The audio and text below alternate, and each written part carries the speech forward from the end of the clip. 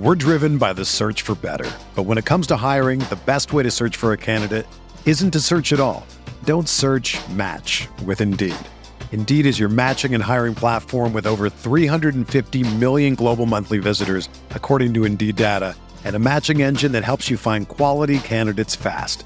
Ditch the busy work. Use Indeed for scheduling, screening, and messaging so you can connect with candidates faster.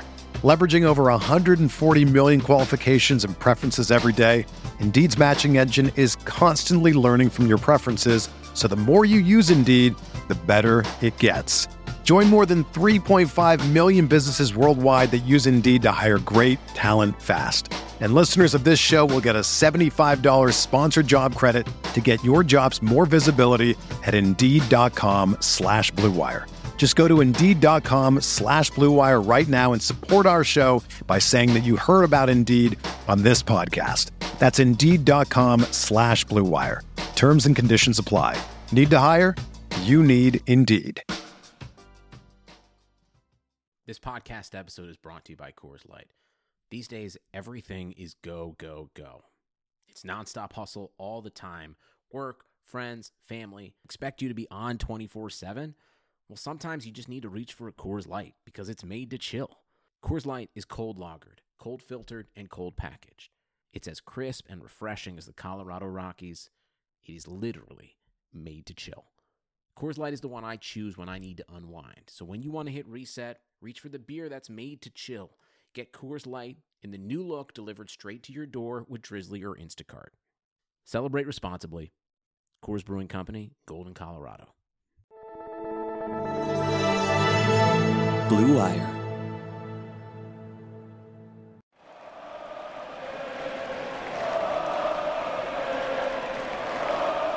What is up, Nets fans? Welcome to the Brooklyn Buzz. I'm your host, Nick Fay. With me, as always, Jack Manuel. This episode is brought to you by Untuckit.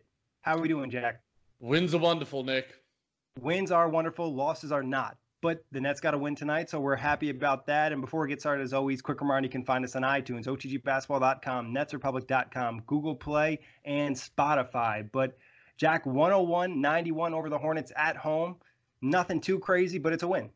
It's a win, Nick. I felt relatively comfortable, and throughout watching the entire game, when I did a mini recap at halftime, I wasn't necessarily expecting Charlotte to make any massive runs. I don't think they have the requisite talent to do so. I mean, Malik Monk's an exciting young player, as is Miles Bridges and Devontae Graham, but being led by a guy like Devontae Graham, by Terry Rozier, doesn't necessarily inspire much confidence for Hornets fans. But I mean, the Nets have a better team, even with all the injuries that they have. They took care of business. It's a business-like win.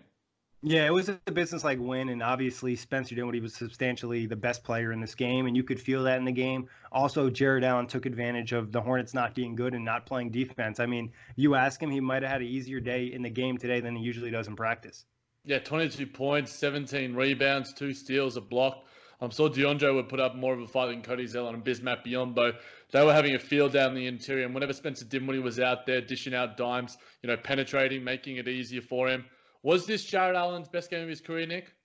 It's tough to say because the Hornets were bad. Like, a lot of those shots were just super easy. I mean, he took advantage of it. Statistically, it's one of his best games. But was I like, wow, Jared Allen played amazing?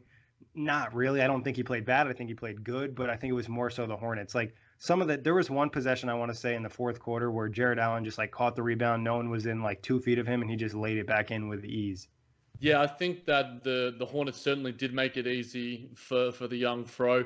I think that we've seen Allen step up when there's been a bit tougher of competition. I think that's where I generally judge players, when the games matter a bit more, when the competition is a bit more fierce. But, Jared Allen did what he did, and there was some good hustle plays from him. He showed some aggression. He got to the free throw line and actually made a few of them, which was positive.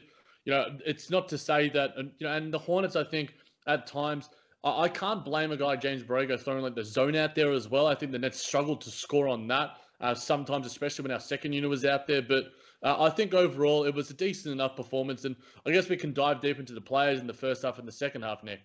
Yeah, and just real quick on the quarters, too. This was the first game, it feels like, in a long time where the Nets just didn't get destroyed. The first quarter was a tie. Second quarter, they won by 5. Third quarter, they won by 4. And fourth quarter, they won by 1.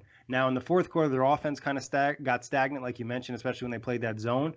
but they played good enough defense that the Hornets only scored 18 points, which hasn't been the case when their offense stagnates in the past. Yeah, I think it makes it easier going up against a Charlotte Hornets team Yep. than Indiana Pacers and Domantas Sabonis, and they've got some talented offensive players, and the Denver Nuggets and Utah Jazz. The Charlotte Hornets are a couple of rungs below them, and I believe the power rankings will certainly show that on OTGBasketball.com very soon. But yeah, I think the Nets played just well enough, Nick. They certainly didn't make it look that classy and easy and slick. There were some nice sets at times. But overall, it wasn't the best performance. We're not going to be seeing many highlights from it, other than maybe, a couple of KD and Kyrie reactions and dances, which was kind of cool.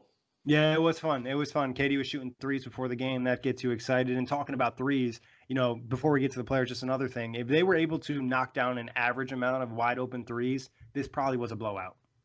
Are you worried about the Nets shooting at all, Nick? They've certainly struggled of late. 10 of 39 tonight, 25.6%. Only Taurean Prince was the semi-average from the area.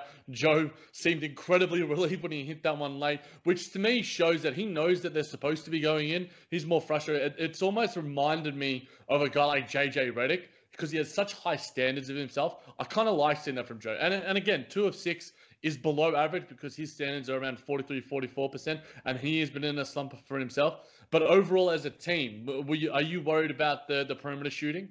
I'm a little worried about it. I mean, obviously, you lose one of your best three-point shooters in Kyrie with the injury, but I'm worried about Musa's three-point shot. I'm worried about Temple's three-point shot, and I never really had any confidence in Shumpert's three-point shot. So those 3 guys are going to get a lot of open threes. Can they knock them down? Garrett Temple was 1 of 6. Musa was 0 of 4. And a lot of those attempts were just completely wide open, and a few of them from the corner, and that's concerning. It is a little bit. I think Temple's going to have his up and down moments, but I think mechanically I'm more comfortable in him than with Musa. I think Musa, it seems like his three-point shot is different at different points, whereas at least Temple's is consistent. Like you can see in terms of the mechanics in his arms, you can see Musa pushing it sometimes. And I'm like, that's going to be long, or he's short arming it and that's going to be short. There's a lack of consistency in his three-point shot, a lack of fluidity. And I think that's just because, he hasn't had game time reps consistently, and, he'll be getting the coaching, behind the scenes, no doubt. I'm a little bit worried too, Nick, because it's such an important part of our offense, but tonight we were able to win in a different way by, getting on the interior. I think the shots will eventually fall, and for me, it's more important that we see our guys, Taurean Prince and Joe Harris, hitting them. And for me, they'll be hitting them fine. It's the open looks from the role players that are going to matter a little bit when the second unit is out there. But I think as long as you keep a Taurean Prince or a Joe Harris out there with the second unit for the most part, it should be somewhat positive. I know that there were not times tonight where Joe Harris was out there with the second unit, but they didn't have a really good ball handler. Like Theo Pinson was running it. I think Spencer Dinwiddie, the fact that he played 37 minutes tonight, I thought was a good decision from Coach Kenny. Yeah, I mean, I thought this was an amazing game from Spence. Like, it wasn't, eye-popping. The stats weren't amazing, but he really controlled the game and kept the Nets maintained and balanced. And obviously, when the drop-off is Theo Pinson, no disrespect to him, you're going to feel it, and the Nets did. But I love the 20 points, the 8 assists, and he even played some solid defensive possessions, too. I really like the way Spencer's played with Kyrie's been out, and even the first few games before Kyrie was out. Yeah, this guy just knows when to step up when the moment calls for it. We've seen it from him year upon year now from Spencer Dinwiddie. And tonight's performance, I think, will go under the radar because, Jared Allen had such a big performance and we were able to penetrate so well. But Spencer was incredibly controlled tonight, and he was able to get everything he wanted for the most part. When he was on a switch, he got to the rim at will, or he dropped it off down low for one of the bigs. He hit, his three ball certainly wasn't falling that much. He only got to the free throw line 4 times. But it just seemed to me, like you said, Nick, both sides of the floor, Spencer's stepping up. And I think a lot of guys, especially the second unit guys, Musa, number 1, can learn to watch Spencer doing how he fights through the screens to get back on defense. Because a lot of the time Musa slips under the screen. And that's a cardinal sin in today's NBA. Yeah, I saw Temple do it a few times too, especially on a guy like Graham, who just wants to shoot threes. Just that overall, I just really wasn't impressed from Temple or Musa. And Shumpert had good energy minutes, but his offensive game obviously is not good. But Musa and Temple have me a little concerned for the season because there's going to be other injuries and these guys are going to have to play bigger minutes. And right now, neither of them are probably having positive contributions overall. Yeah, I think the depth, I put it out there on Twitter that I was worried about. I know that analysing before the season, when you're comparing the rosters overall compared to last season's one, I certainly overestimated it. And I'm happy to say that. I'm happy to say when I'm wrong. You know, guys like Damari Carroll, Jared Dudley, Rondé Hollis-Jefferson, these guys are contributing for different organisations now. We could certainly use a Rondé in our front court at this stage in time, especially the way he's playing for the Toronto Raptors. And even if Damari Carroll is just a backup wing. But yeah, I think it's a feeling out process now because it is a completely new roster.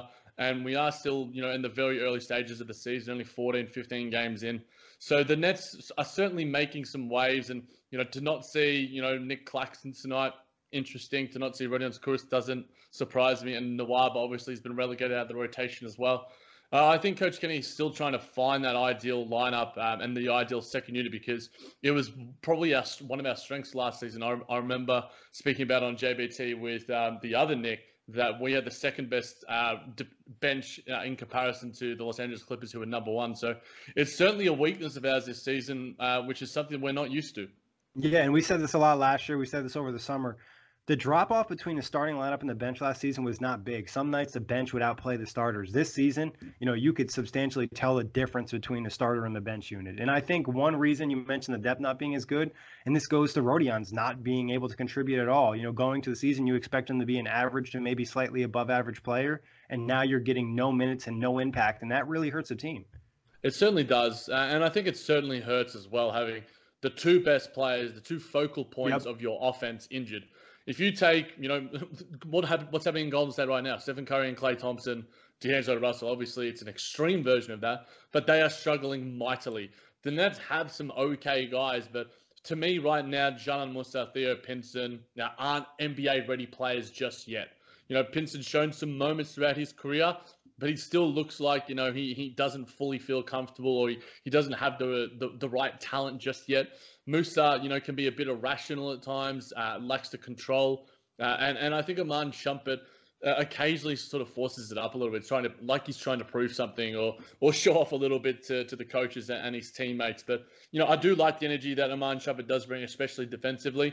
But I think we're just struggling because we lack a capable backup ball handler. And most teams generally do. You know, I'm not necessarily advocating for Point Joe, but we saw it against Chicago, how good he was with the ball in his hands.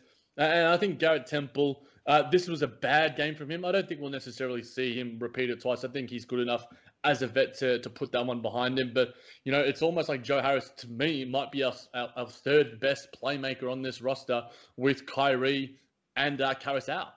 Yeah, I mean, obviously you want to try to get Joe more touches. I don't think Joe feels super confident handling the ball and playmaking. I think you almost need to put him in an action where he's kind of already has some momentum. That's where he looks more confident. And touching on Musa, like you said, I don't think he's ready for the NBA. He's just physically not ready. Like, he's just not strong enough. You constantly see him kind of get muscled out of the paint when he has good position. And Garrett Temple is an okay NBA player, maybe below average, but the role the Nets are asking him to play is just too much for his talent level. And like pretty much continuing the same thing with Shumpert, the offense, he doesn't need to contribute that way. He needs to contribute with the energy and defense, which has been good. The offense, he just needs to stop rushing shots. If you have a wide open shot, take it, but you don't need to try to do an ISO possession, or there's one shot in the fourth quarter where he pulled up from three. Like, that's just not necessary, especially when you have the lead. Yeah, exactly. Yeah, I think Garrett Temple, I think you made a good point, Nick. He's not a starter but at this stage of his career, and he's being forced to basically because of the talent that we lack on the roster right now. And, you know, we could use a guy like a Shabazz Napier in that sort of role. Yep. He'd be perfect. But at the end of the day, the Nets have what they have.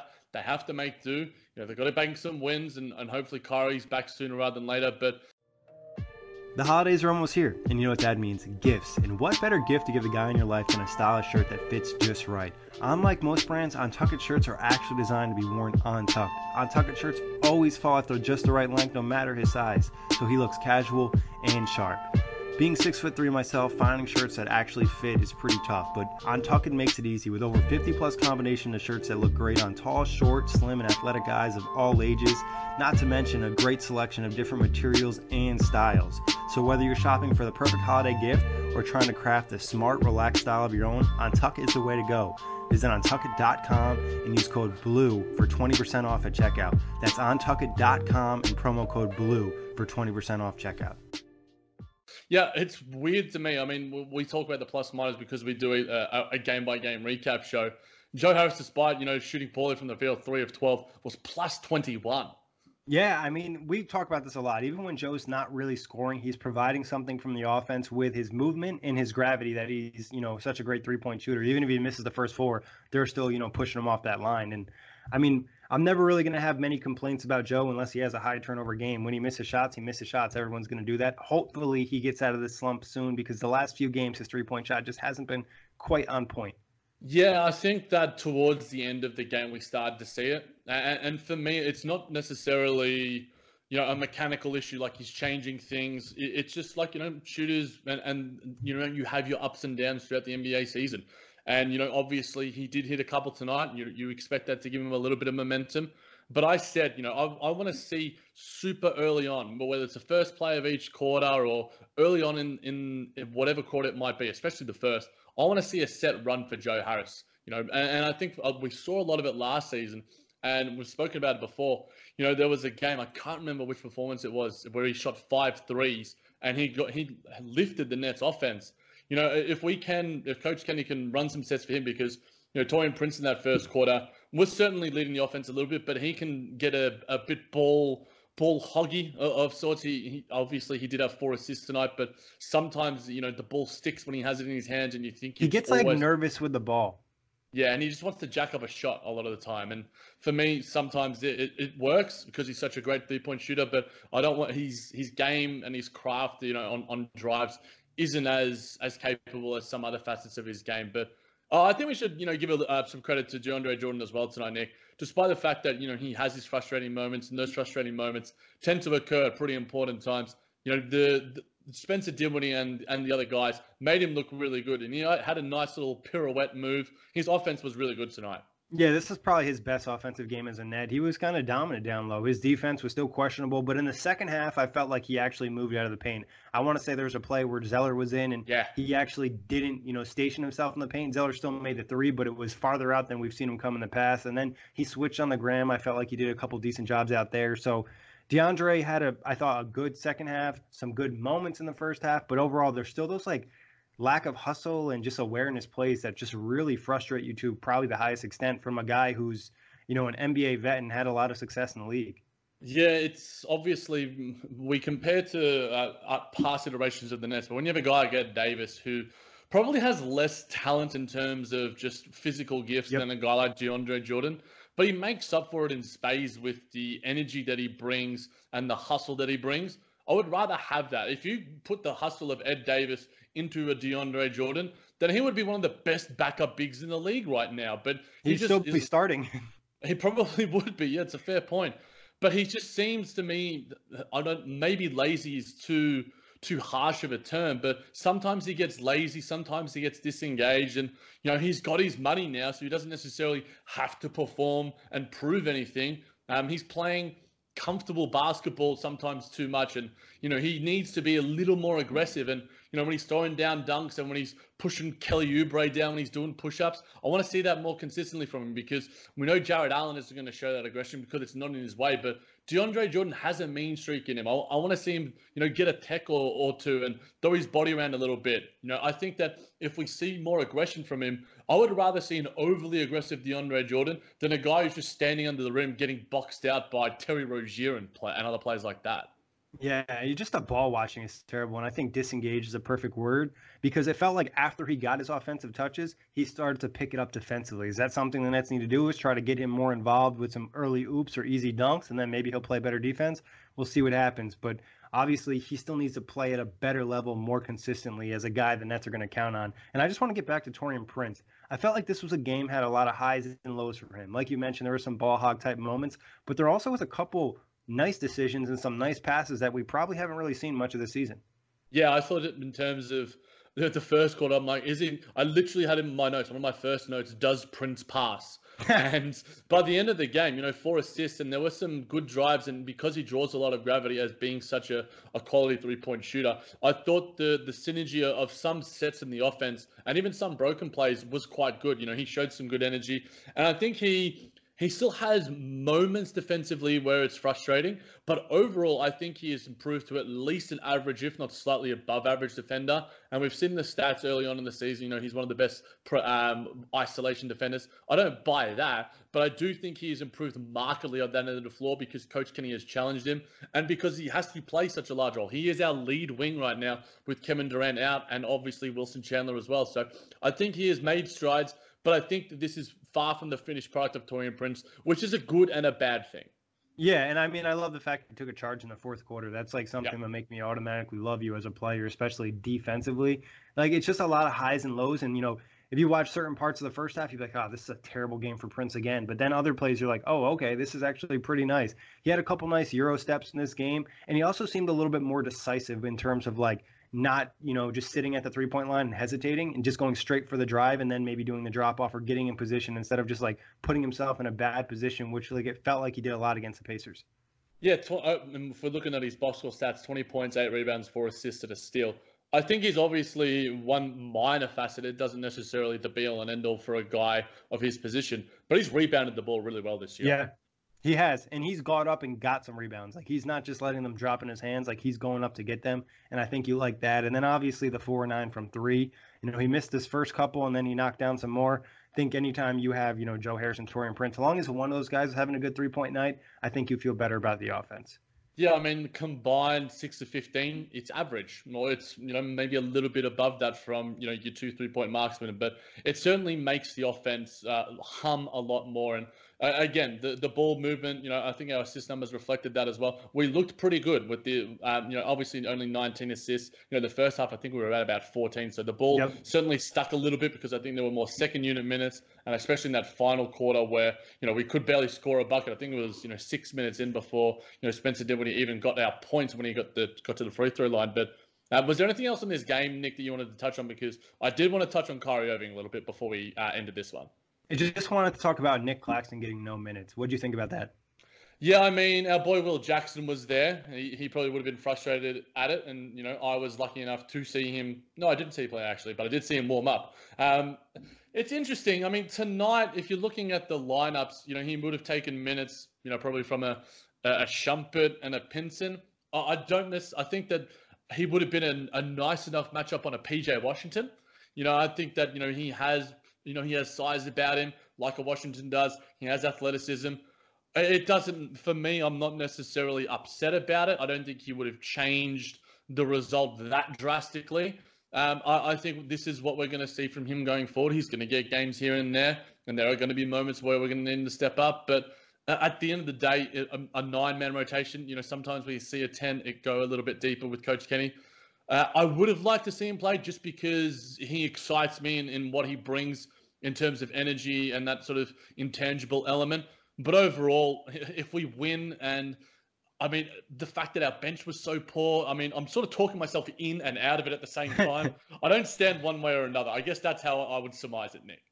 Yeah, I think they needed to win, and he didn't feel comfortable giving him minutes in certain positions. I think you'd probably still try to get him minutes in the second quarter or late first quarter. If you don't want to play in the second half, that's fine. Because I think Claxton's a guy you hope he can continue to develop to provide you some type of offensive threat for that second unit. And then obviously we already know he has some nice potential defensively and as a rebounder. So like, you want to make sure you're getting him minutes because he's the type of guy that could make a boost to your roster as the season progresses because he's so young and talented. Obviously, there's no guarantee that's going to happen, but you've seen success with that in the past with Rodion's really stepping up last year, Jared Allen, before that. So I think Kenny needs to try to make an effort to get him some minutes to see if maybe he can be a spark for this team down the line or even possibly in the playoffs. Like, I think Claxton just has a skill set on this team that they don't have in any other position. Yeah, it's a fair call. Even at the 4, we've seen him play alongside the bigs before in other games this season. So I certainly wouldn't hate it. And the only thing I'll say, oh, go ahead, Jack. Sorry. I was just going to say the boy is pretty. Yeah, he's got a little swag to him. I think maybe, like you mentioned, the one reason not playing him, Charlotte is very 3-point happy. Maybe they didn't feel as confident with him out there on the perimeter. He's looked great, but obviously you don't want to put that task on him for an entire game. Yeah, that's a fair point. But you want to talk Kyrie? So how worried are you about this shoulder impingement, quote unquote? I mean, it's pretty much shoulder tendonitis from what I understand. So it's slightly concerning because that's an injury that's going to linger pretty much all season, I would assume.